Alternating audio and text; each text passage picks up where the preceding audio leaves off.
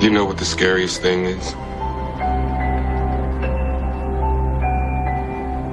To not know your place in this world.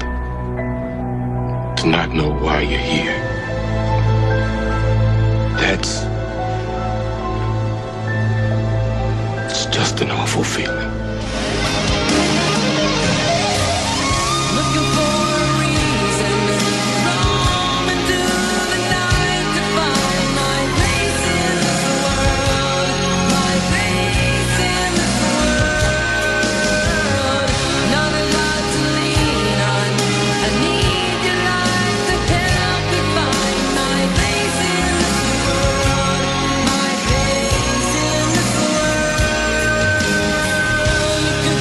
Maestro, have I ever told you the story of how my friends in college created a special award just for me? You've told me a lot of stories, but I have not heard that one. You have not heard that one. Let me share this one with you. I went to Oglethorpe University, a little college in Atlanta, Georgia. It's probably comparable to Wofford College in Spartanburg in terms of size and such. And my senior year, my friends at the college created this award just for me. And as far as I know, no one ever has been awarded this since or prior to. And it was the Whitest White Boy Award is what they gave it to me. And those of you who have never seen me don't realize that I have some of the palest skin on the planet. And it was a perfect award. Now, I thought nothing would ever top that until this past Sunday. And this past Sunday, I lead my Sunday school class. Sometimes I teach it, but normally I just kind of act like an MC, so to speak. And my job is to get up there and do announcements and take prayer requests and then hand it off to whichever teacher is scheduled to cover the class that week. And when I get up to the lectern, I see this little paint swatch. You know, the kind of paint swatch you might get from Home Depot or Sherwin-Williams or whatever. Yes. And I saw it and I read it. It didn't make any sense to me. And then later on, when my friends came up to me and said, "Now, Robbie, let me tell you the story about that." I put that up there, and you see where I wrote down here that this is your name tag? And I said, "Yeah, I saw that, but I don't really understand why you wrote that."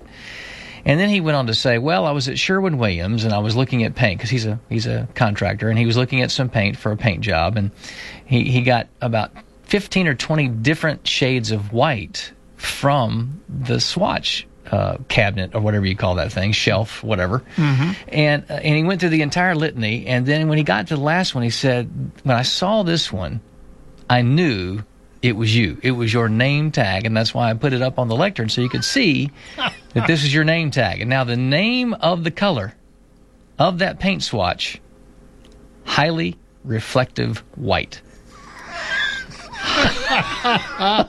Do you see a pattern here? Whitest White Boy 20 years ago, and now highly reflective white. I have been working on my tan for more than 20 years, and it's never done a lick of good. So, you know, maybe it's time to buy a tanning bed for Christmas. I don't know. I really don't know what's going on, but it's just. But you know what? We're not here to talk about my personal problems. We're here to talk about your career. This is Robbie Romiser and Career Callings, where our mission is to help people avoid the financial and emotional pain of a bad career decision by helping them find, prepare for, and pursue the work God created them to do. You can reach out to us by phone, text, or email today. Phone or text at 864-381-7649. That's 864-381-7649.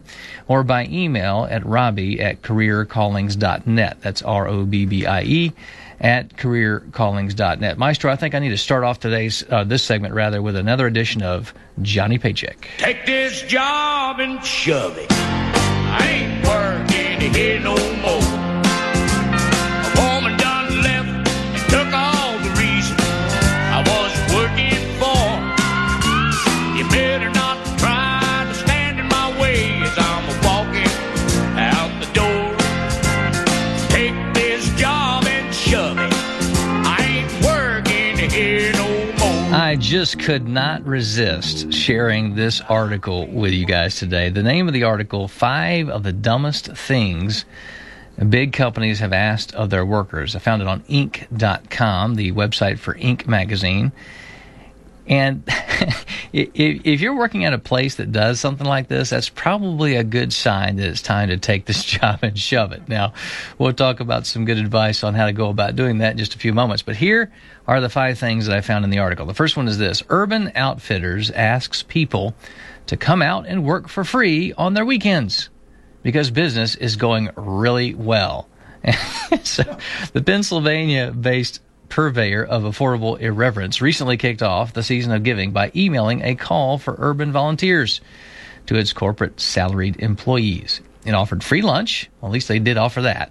They offered free lunch and a ride to rural Pennsylvania during the weekends in October. Of course, we're a little bit past that, but you know, there you go. The busiest month yet for the chance to help, quote unquote, help pick, pack, and ship orders for our wholesale and direct customers without pay. The scrapped email subject of the original line, or let me restate that. The scrapped email subject line of the original email they were going to send out was this, quote, "We're making a lot of money this month, so please come work in exchange for none of it," end quote.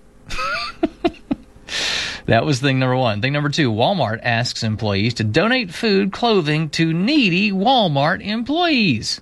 For the past 3 years, the big box companies has been notorious for making the most money, but paying close to the least to its employees. And so employees are now in stores starting holiday collections for their impoverished coworkers. Walmart's corporate has responded with a bouquet of wilted statistics and a line so inspirational it could have come from Tiny Tim. Quote, "It's not where you start, it's where you can go," end quote. Number 3, McDonald's suggests workers low on cash eBay their stuff, get a second job on top of their full-time job at McDonald's. In 2013, McDonald's addressed underpaid employees' financial struggles by posting a series of web tools suggesting ways to make more money to support their low-wage jobs at McDonald's. Suggestions included finding more work, reselling unwanted Christmas presents on the internet. Well, thank you, higher management at Mickey D's. Number 4, Koch Industries. Now, that one's not quite as much of a household name as some of the others, but Koch Industries tells employees to vote for Romney or else. This is back in 2012. During the 2012 election, several head offices broke out their stone tablets, this thing says, and descended from their mountaintops with a warning for employees: a win for Obama could be a loss for their gainful employment. Now, let me just stop there. Let me stop reading the article for just a second. That was a true statement. All right, so these guys actually got this right. Obviously, the writer of this article is not of the same political persuasion, at least as I am. So, going back to the article, the memo from Koch Industries included the portent: many of our more than 50,000 U.S. employees and contractors may suffer the consequences. And dear friends, they did. We have. But maybe that one's not as funny as the other 5. Other 4. I should have left that one off the list. Number 5. This one's pretty good. Apple manufacturer Foxconn asks employees to sign pact not to commit suicide at work. You can do it at home, just don't do it at work. All right. After 14 of Foxconn's overworked, underslept, manically drilled workers attempted or committed suicide during massive Apple production cycles in 2010. The Chinese factory owners responded by asking employees to sign a pact promising not to kill themselves at work, or they will be sued if they do. Then they erected nets in case people were dishonest enough to go back on their word. Can you just say that right now, Maestro, I think this is time to, you know what to do. Here you go. This is time to take this job and shove it.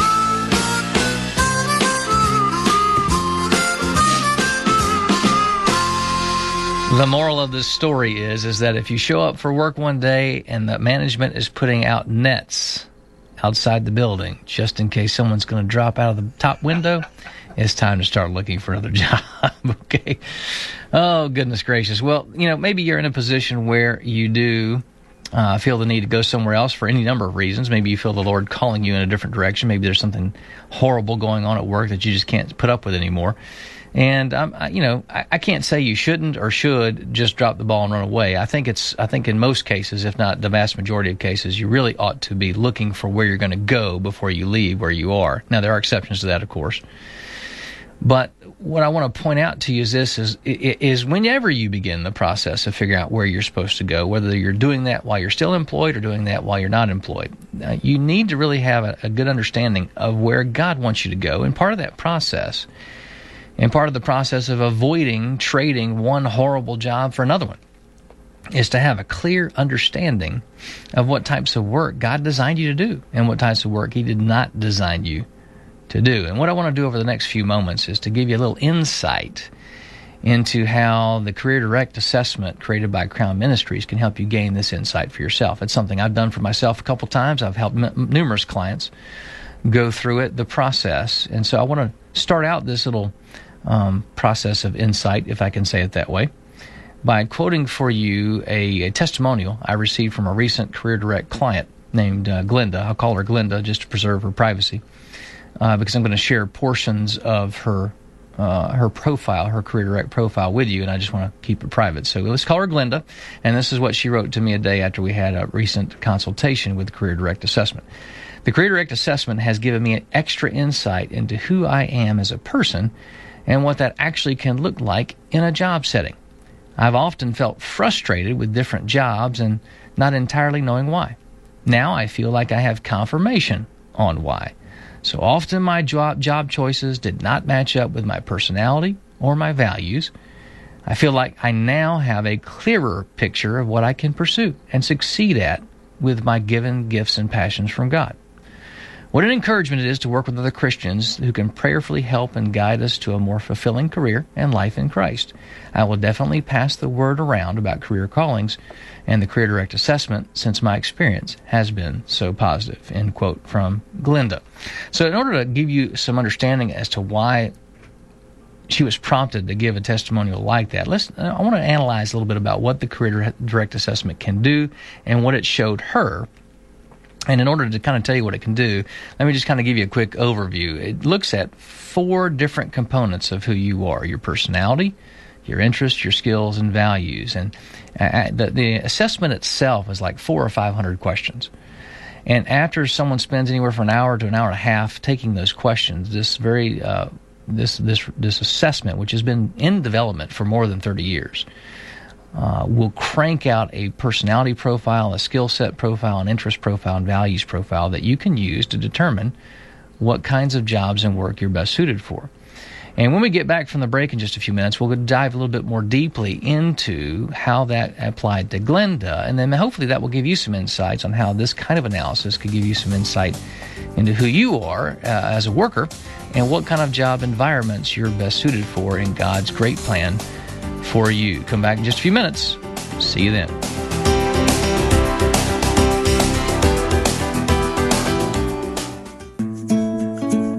Well, I'm here with Rudy with Geek Out Games talking about Teach Me Morpheus. And Rudy, tell me a little bit about how you see Teach Me Morpheus benefiting your business.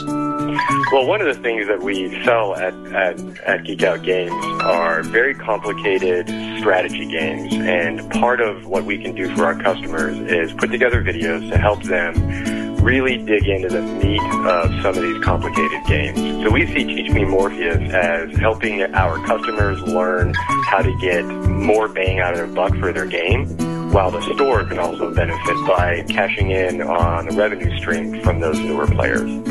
Help your customers make money for your organization. That's what TeachMeMorpheus.com, a new online learning platform, can do for your business or nonprofit. To learn more, check out TeachMeMorpheus.com, referral code HISRadio. That's TeachMeMorpheus.com, referral code HISRadio. Only 27% of college grads are working in the career field for which they studied. The average cost of college is a little bit more than $18,000 a year. This means that 73% of college grads waste $75,000 and years of their lives pursuing fields of study they will never use in real life. To learn more about how you or someone you love can use biblical wisdom to avoid the financial and emotional pain of a bad career decision, visit careercallings.net/discover, careercallings.net/discover.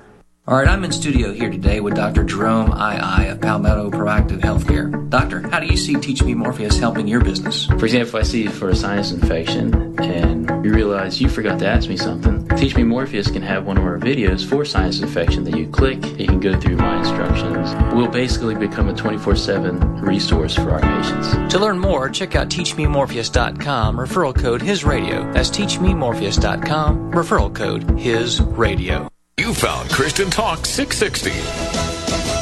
But our lives aren't just measured in years.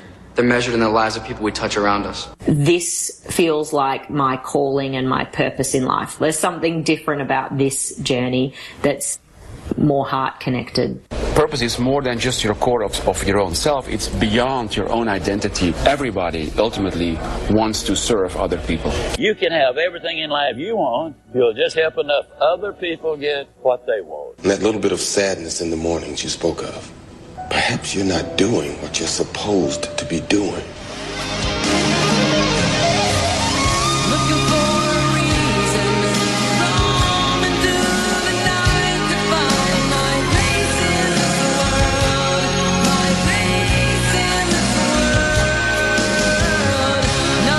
Let's get back to Glenda, but before we do, let's reacquaint you with the show. My name is Robbie Romizer, your host here for Career Callings, where our mission is to help people avoid the financial and emotional pain of a bad career decision by helping them find, prepare for, and pursue the work God created them to do. You can join us today by phone, text, or email at 864-381-7649. That's 864-381-7649, or by email at robbie@careercallings.net, ROBBIE at careercallings.net. Right before the break came upon us, we were introducing Glenda. Glenda was a recent client of mine who I helped out with a career direct assessment. We introduced her testimonial to you. And what I want to do now is to kind of dive a little bit into some of the details of what her assessment said about her, because I think it would be instructive for people to kind of hear how this thing works. And maybe some of the things that apply to her might apply to you. Well, we'll find out as the next few moments unfold. As I was saying right before the break, the Career Direct Assessment looks at 4 components of a person. And as far as I know, it's the only career assessment that looks at all 4 of these components as opposed to just 2 of them, which most such assessments do. Those 4 components are personality, interest, skills, and values. And as we look at the personality portion of it, the personality basically is defined as how you're naturally motivated to act. So if you don't have a good handle on what your personality is, there's a great chance that you'll have a career mismatch, not once, not twice, but many times in your life, because you're not understanding who you are enough to be able to match yourself to the right kind of work environment. So in Glenda's case, her number 1 personality trait was compassion. Now, by the way, the assessment cranks out your top 6 personality traits with an emphasis on the top 4, but her number 1 was compassionate, or being compassionate. And one of the career implications for her through understanding that was that people who rate as highly as she did on the compassion scale are great listeners. They love people. They like to help people, but they dislike confrontation. Most people who rate as highly as she did, there may be, I'm sure there are exceptions, but most people who rate as highly as she did on the compassion scale just do not like confrontation. And it became evident then, after she understood this, why she did not last very long in the sales jobs that she was in. She had been in 2 sales jobs in recent memory. One was as a fashion consultant at a department store, so she was working retail, and one was in an insurance office. And although she had likes and dislikes for both, what really drove her away in both cases, one of the big things that drove her away in both cases, was the confrontational side of sales. Even if everybody's being cordial, there's a back and forth a lot of times in sales, particularly in the insurance industry that she worked in, and also real estate that I work in, that gave her some stress, caused some stress. So she gravitated to the sales world, though, because of another one of her personality traits, which is the fact that she's extroverted. She's a very extroverted person. And so when somebody's very outgoing, what do most people naturally think? Oh, you're outgoing. You're going to love sales. You'll be so good at it. Well, if you only look at the extroversion portion of her personality, that makes sense. But the problem is that was number 3 in her hierarchy of lists. Compassion was number 1, and people, again, who rate as highly as she did, don't like confrontation. So if you only focus on one portion of someone's personality, you're going to miss the mark.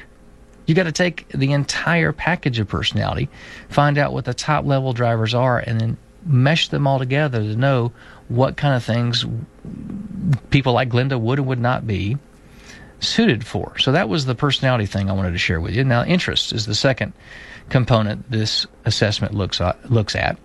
And this is defined as what are you actually interested in doing. Now, the reason this is so important is because, let me kind of lead off with an explanation of why this is so important by sharing with you a quote from, or at least a paraphrase from, a book called Up the Organization that was written back in the 1970s by a guy named Robert Townsend. Now, Robert Townsend basically took the reins of Avis Rent-A-Car in the late 1960s. And at the time he took over the reins in the late 1960s, Avis was not doing too well. By the time he got done 2 or 3 years later, I mean, he was only there for like 2 or 3 years, and by the time he left the company had been turned around and it was in great shape. So what he wrote about in Up the Organization were the corporate values he helped to install, and one of them was regarding excellence. He wanted everything they did there to be excellent. And the thinking was, if you do something that's excellent, it will be both fun and, just as importantly, profitable. And if you look at it from a human or an individual worker standpoint, the same is true. The more excellent you are at doing whatever job it is you do, the more valuable you are in the marketplace. So why do we look at interest? Well, the more you can relate your work to areas that excite you, the more likely you are to be excellent in that. You'll have an internal drive to want to get better at that thing because you love doing that thing. Now, her number one interest was writing. Glenda's number one interest was writing. You don't get to write a whole lot in sales jobs. And as we began to talk about that together, the world began to open for her all kinds of jobs that incorporated writing of the type she liked. And we had a great discussion about that. So that kind of pointed her in a different direction than she'd been going down for the past several years. Now, the next thing we looked at was skills. Skills is defined as what do I naturally do well. You can be interested in something, but that doesn't necessarily mean you're going to ever be excellent at it. And I can give you a great example of that. Let's just say that I did like to sing, which I really don't. But let's just say I like to sing. Let's say I love opera, which I really don't. Let's just say I love opera. And I want to be an opera singer. That's what I really am interested in doing. Problem is, I can't sing. I don't have the natural capacity to do so. So you got to have interests and skills that connect to be able to be excellent at something. And whenever you do something that you naturally do well, connects with something that you naturally like doing, you've got a tremendous clue towards what types of work you ought to be looking into. Guess what Glenda's highest rated skill was? It was writing. So not only was her number one interest writing, her number one skill was writing. Am I seeing a pattern here? Yes, I am, and so are you. People always say that you should, let me take it from a different angle. People oftentimes say that you should shore up your weaknesses. I'm sure you've heard that. Maestro, you don't have to get on the air, but nod your head or yes. Have you heard that before? People spend time shoring up your weaknesses. Yes. Yeah, you have heard that? Mm-hmm. Well, that's really a misnomer. That's a bad thing. They've been giving me wrong advice? Yes, people have been lying to you your entire adult life. Actually, there are going to be times when we have to shore up our weaknesses somewhat, but from a career standpoint, the emphasis, the energy really ought to be put behind strengthening your strengths, developing those. Again, I could take singing lessons for decades and never reach the level of an opera singer because I don't have the natural vocal cord ability to do it. And so when you identify something like the fact that you love writing and you're interested in it and you also have a natural skill for it, what do you think you ought to spend time on in your education process developing that skill so that you can get jobs that you're naturally tuned into and naturally wired for, can do more excellently, and will earn more money at as a result? Lastly, we look at the values, which basically means this: what do I value in my work and life? Many people think that they can be happy doing most anything that makes them successful in a material sense, but all too often they find themselves unfulfilled and burned out only after a few years in their careers. And this is oftentimes due to a fact of a mismatch in values. ZocDoc, there's a story that came out about a company called ZocDoc recently, and just to summarize it, basically it's a app and a website that connects and enables patients to book appointments with doctors. A recent article hit Business Insider indicating that the atmosphere there was like a frat house, just drug use, all kinds of immorality. Let's just say that for just a second, Glenda was naturally wired toward sales. But she's a godly woman. She loves God first. Her values show God first, family second, friends third. Proper order there, in my opinion. That's the proper order, in my opinion. She, even if she was naturally wired for sales, she would be in a horrible environment in ZocDoc. It would not match up with her values, and she would be miserable there. So that's the last component, is to try to find work that matches up with your values so that you can bring all those things together. And the perfect job is the one that connects with all four of those things the way you were designed by God to be. Now, what I want to do here in the next few moments is to play a clip, just totally shifting gears. I want to play a 2.5-minute clip, and then we'll wrap up the show. This is designed to inspire you about how in control God is in our lives. Hi, baby. Hi, Jack. Jackson Buell defies the odds just by being alive. We never thought that he would make it the full pregnancy, let alone months, and let alone making it to his first birthday. So for him to reach that milestone is a humongous deal. When Brittany Buell was 17 weeks pregnant, she found out she was having the boy she had always wanted. That joy turned to shock when she was told he had an extreme brain malformation for which there is no cure. She refused to terminate the pregnancy despite doctors telling her he wasn't going to make it full term. The first time I saw him, I remember my husband bringing him around because I had an emergency C-section, bringing him around to me, and he was like, well, his head is small. He kind of warned me. And it wasn't a great enough warning because I could have never expected it to be that small and him still be breathing and alive. He was super tiny.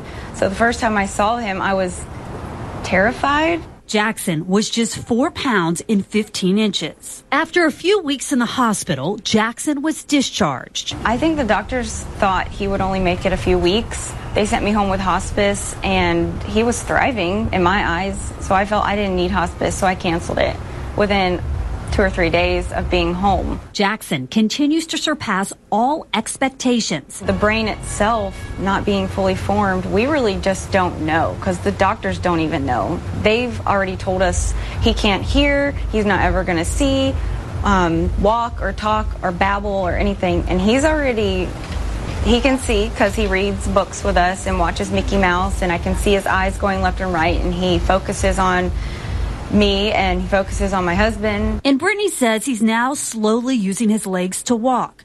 This home video captures him in action. Hi, buddy. You walking into your room? Jackson turned 1 in August. He now weighs 12 pounds, about half the size of an average child that age. I love that soft skin. Oh, I know. His little feet are so soft. His story has been shared around the globe on Facebook. More than 270,000 likes on the Jackson Strong page, a slogan his mom proudly wears on her wrist. But Jackson keeps hitting milestones and doing so many things doctors said he would never be able to do. The books can't write everything.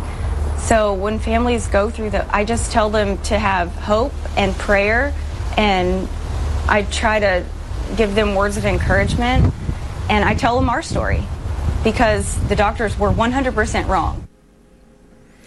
What does that have to do with career callings? If you see a picture, if you see that video, you'll see that young boy's head basically becomes flat, about a half an inch above his eyes. Yet if the Lord of the universe can sustain that life and make that little life thrive, just as he has that little life in his hand, he's got your career calling in his hand as well. And just as that family is trusting him for Jackson's life, you ought to trust your vocational life to God. Trust him to do what's right for you. God bless. CareerCallings.net/radio.